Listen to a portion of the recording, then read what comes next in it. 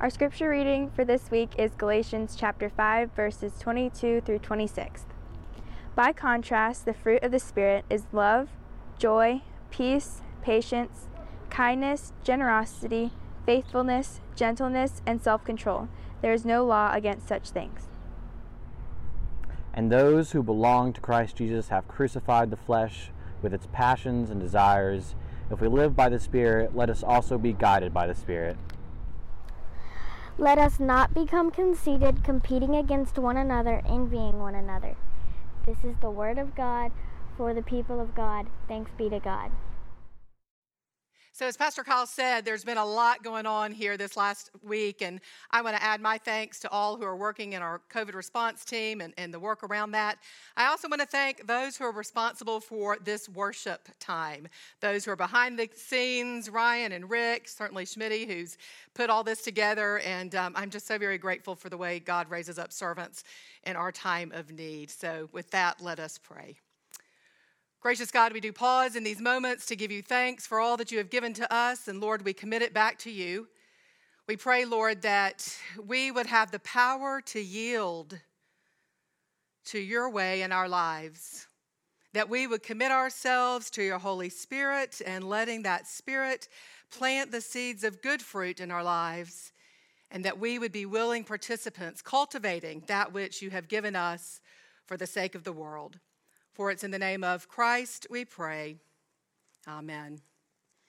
So we're finishing up with our time together talking about the fruits of the Spirit, and we've been dancing with the Spirit these last few weeks together and figuring out just what it means. What does it look like to have the fruits of God's Spirit in our lives? Now, I'm quite sure you've memorized these fruits. We'll say them together. Love, joy, peace, patience, kindness, goodness, gentleness, self-control, faithfulness. We have all these fruits. And what does it mean for those to be made manifest in our lives? I mean, we've got to go from knowing these fruits of the Spirit in our heads and even being able to say them with a heartfelt utterance. We've got to be able to go and learn how to live into that call of God. And it's in the dance. It's yielding ourselves, our very actions, our very moves, all that we do in life to God's Spirit and letting God's Spirit set the rhythm to which we dance. Give us the call to which we respond. And again, we participate by cultivating these fruits of the Spirit that God has so greatly given to us. So we're going to pick up with the last three today. We've made it, as I said. We are here with the last three, and they are simply this: faithfulness, gentleness, and self-control. Faithfulness, gentleness, and self-control. Now, several weeks ago when I last preached, I mentioned to you that I was going to take these fruits of the Spirit out of the order in which Paul has written them, because I think it matters. And this week, as I was preparing for the sermon, I read one of Adam Hamilton's commentaries on this passage, or listened to a sermon, and what Hamilton said that made so much sense to me was the fact that the order of these fruits of the Spirit is important. We talked about love being first. I absolutely agreed with that. I know that. We know that. Love is the foundation upon which all of Christian faith is built. We get it. God loves us. We love God.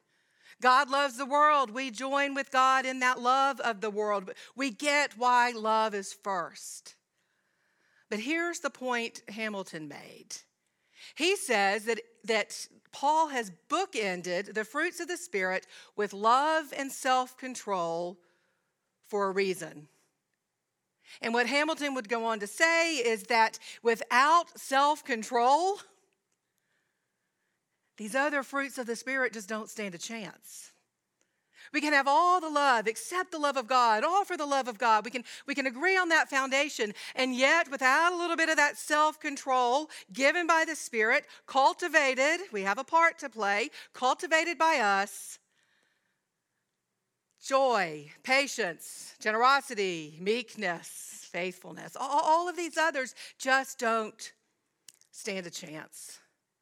So we're going to begin with self-control. I It's hard to disagree with Adam Hamilton. So we're going to begin with self-control and think about what that means in the lives of believers. Now, years ago, decades ago, Stanford University did an experiment in which they were studying delayed gratification, self-control, not having to have what you want when you want it at that very moment. So they did this study called the Marshmallow Study on delayed gratification. And what they did was they took children into a room and they gave them a choice. They said, you can either have this marshmallow right now, or you can wait not very long, maybe 10, 15 minutes. You can wait not very long, and not only will you get the marshmallow, you'll get something else. You'll get another reward for waiting, for not needing to be instantly gratified. That's the adult language, of course. So they left these children in the room with the marshmallows right in front of them. 30% could wait. 30% could make a conscious decision, could utilize that option of self-control not to eat the marshmallow, believing that when they didn't eat the marshmallow, they'd get that and then some. And how they did it, they developed coping skills. They created diversions for themselves in that space. They did other things. They opted out of that need to have what they wanted when they wanted as soon as possible. And I think that is a little bit like we experience the fruit of the Spirit of self-control. We surrender, can't do it on our own. We surrender, we yield to the Holy Spirit, and we begin to know it's not about us. It's not about what we want when we want, thank you very much. It's not about me, myself, and I. You know, faith begins with that personal decision, but that decision does not end with us. Personal faith goes viral because when we practice and live into these fruits of the Spirit, we get it. We know that God's intent for the salvation of the world begins with the individual, but it doesn't stop there. And the Holy Spirit is just getting started. When we yield, when we surrender, when we realize that this life is not about gratifying ourselves or even feeling good about ourselves, even patting ourselves on the back for when we get it right and when we are faithful. That's not it at all. It's about yielding, making space for the Spirit, and living life abundantly. That's the call. That's the offering. That's the reward, not just some sweet by and by in eternity. It's important. But that eternity begins now when we live into the fruits of the Spirit and practice that self-control. Now, I think it's important to talk about the kids. They say as time went on, they followed these kids in the experiment, and what they learned was that 30% that was able to exhibit some self-control, able to hold back a little bit, they were healthier physically in the long run, and they did better in school. There's something to it. There's something to be able to have diversions. Now, come on. We have a lot of diversions in our life. I'm not just talking about any diversion. Some are good. Some are not so good. What I'm talking about is giving over control, surrendering, yielding, understanding that we take the focus off ourselves, and the diversion for that self-centeredness in us, that natural state, right? Sinful state, we give it over. We exhibit some self-control and we yield into that action of the Holy Spirit. And then we lead on to faithfulness. Faithfulness, the seventh fruit, that which is made manifest when we begin with love and when we end with self-control. It is that fruit that gives rise in us, that becomes part of who we are in this world for the sake of the world, knowing that our personal faith is a viral faith because all the world matters to God. And we get to play a part in that. I think one of the things that's so important for us to remember is that since God began interacting with humanity, since God started the covenant with Abraham millennia ago, it never was just about Abraham. Abraham's faithfulness to leave everything he knew, all that was familiar to him, his family, his faithfulness in that was because he trusted God to take him where God wanted him to go. That's faithfulness. That's that understanding that we move into faithfulness, we live into faithfulness because one, we trust God, and two, we have confidence that God is not calling us to anything for which God doesn't also make a way. It's that dance, right? It's that dance with the Holy Spirit, that giving and that taking, listening to the call of God, following in faithfulness, knowing that the ultimate will of God, the redemption of the world, is something that we are called to as well. Now we've got, like I said, a lot of diversions around us. We've got a lot of things going on. And how is it that we limit our focus, narrow our focus as believers to that which God wants to do in and through us for the sake of the world? There's a lot going on. I hear this language, this rhetoric. What is the will of God in all this chaos and all this turmoil? What does the pandemic have to do with the will of God? Well, let me tell you, folks, not a thing. God didn't send this. But what God will do is redeem the situation through the faithfulness of God's people. As we care for our neighbor, as we reach out in concern, as we make contact with others who are shut in, or reach out to those who are home alone with the kids for another month or however many. God redeems this situation, isolation, whatever it is we find ourselves experiencing in these times. God redeems the situation. That's just how God acts. Is God's will the chaos in our community? Is it the destruction of property? Is it? Certainly not. Human attitude, racism, that's sin. That is not of God. None of it is of God. But what God will do through the faithfulness, the fruit of the Spirit called faithfulness in believers, is redeem it. What God will do is cause and call his people to stand up and say, that's enough. Not here, not on my watch. This is not of God. And God's will for the situation is to redeem it, is to transform it, and is to make it something completely different from what it is. This is not of God. We are. And we have a role to play. Is it of God to criticize those who seek to help us? The police? The scientists? No. It is our role, our faithfulness, to speak into those situations of criticism and to say, hey, wait a minute. This is not how we as God's people are called to be. And folks, if we're not part of the solution, then we're part of the problem. Where are we putting our energies, our efforts, our attitudes, our memes and tweets? What are we doing? If we're not part of the solution to the negativity and the chaos and the criticism, then I think we're part of the problem. Faithfulness causes us to be part of redeeming the situation, that which is not of God.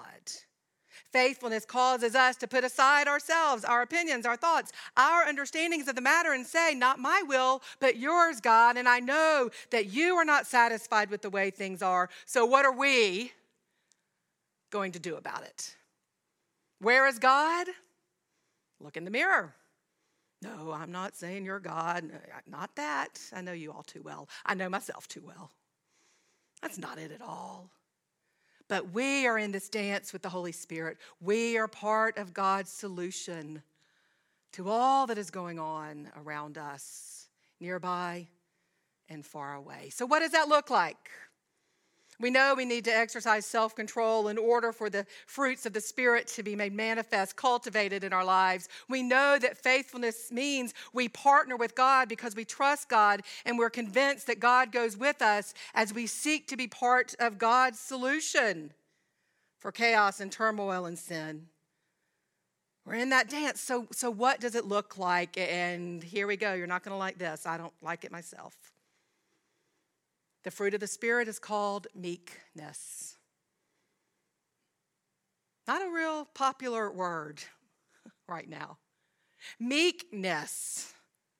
Simply put, if you look at the definition of meekness, it is restraining one's own power to allow room for others. I love that. Meekness is restraining one's own power to make room for others. And if we have a problem with that, take it up with Jesus. Perhaps the meekest man who ever lived. Meekness is not weakness. Meekness is understanding that we restrain ourselves, our own power, satisfying our own desires, thinking it's about me, myself, and I, making room in our wants so that others' needs may be made possible, met, if you will. Jesus said, "Blessed are the meek." And no, he wasn't crazy. He knew exactly what he was saying. Blessed are the meek, for we shall inherit the earth. Not for our own sake, but for the sake of bringing God's kingdom to bear. Blessed are the meek. Well, what if we get taken advantage of? Well, if we get taken advantage of, perhaps we're living in the footsteps of Christ. He was taken advantage of, still is. Grace is not about tit for tat. You do that, I do this. That's not grace at all. Grace is unmerited favor, unmerited love. And yes, it gets taken advantage of. Remember the 10 lepers? Jesus healed 10 lepers. Only one returned to say thanks. What if my meekness causes me to suffer? Well, Jesus was crucified. And I don't think he's asking us for that. Except he is calling on us to deny self, to exercise that self-control so that meekness may inherit this earth. The loud, the boisterous, those who insist, those who insult, those who won't make room for others, they have something to prove. Jesus didn't have anything to prove save loving this world. Jesus didn't have anything to prove save wanting to redeem any and every situation that humanity gets ourselves into. He didn't have anything to prove. And look at all that he's done. When we agree to be part of what the Holy Spirit is doing in this world, blessed are we when we are meek. Now again, these are some pretty challenging words. Hard characteristics, traits, whatever we want to label them, fruits of the Spirit. Difficult and not possible on our own. Only made possible when we are willing to give it over. When we are willing to say, not me, but thy, O Lord, but you. Not my ideas, but yours. Not my way, but your way. Not my intelligence, but your wisdom. That's how the fruits of the Spirit, given of the Spirit, begin to be cultivated in the lives of believers. That's what it's all about. That's how we bear witness to the world as God's fruits become manifest in us. God wants to redeem this world. What could be better than getting to be part of that? God help us. The good news is he has. The question is, will we surrender? Amen. And let us pray. Again, O Lord, we give you thanks for the fruits of your Spirit, that which you have given to us. We give you thanks, Lord, that upon receiving these gifts, we are not left alone or even to our own devices, but rather your Holy Spirit is present and empowering us to cultivate these gifts from you, to be part of what you want to do in this world. God, you think so much of us. Help us to think that much of ourselves. Help us not be afraid to be faithful or meek. Help us to exercise some self-control so that we may be exactly who you have called us to be. For it's in the name of Christ and by the power of the Holy Spirit that we will live in you for the sake of this world. Amen. And now I invite you once again to the dance. to join in the fun, to be part of what God wants to do in this world. We are so blessed that we get to be part of the ultimate will of God, the redemption of humanity, the transformation of our society, our city, our country, our world, nothing less.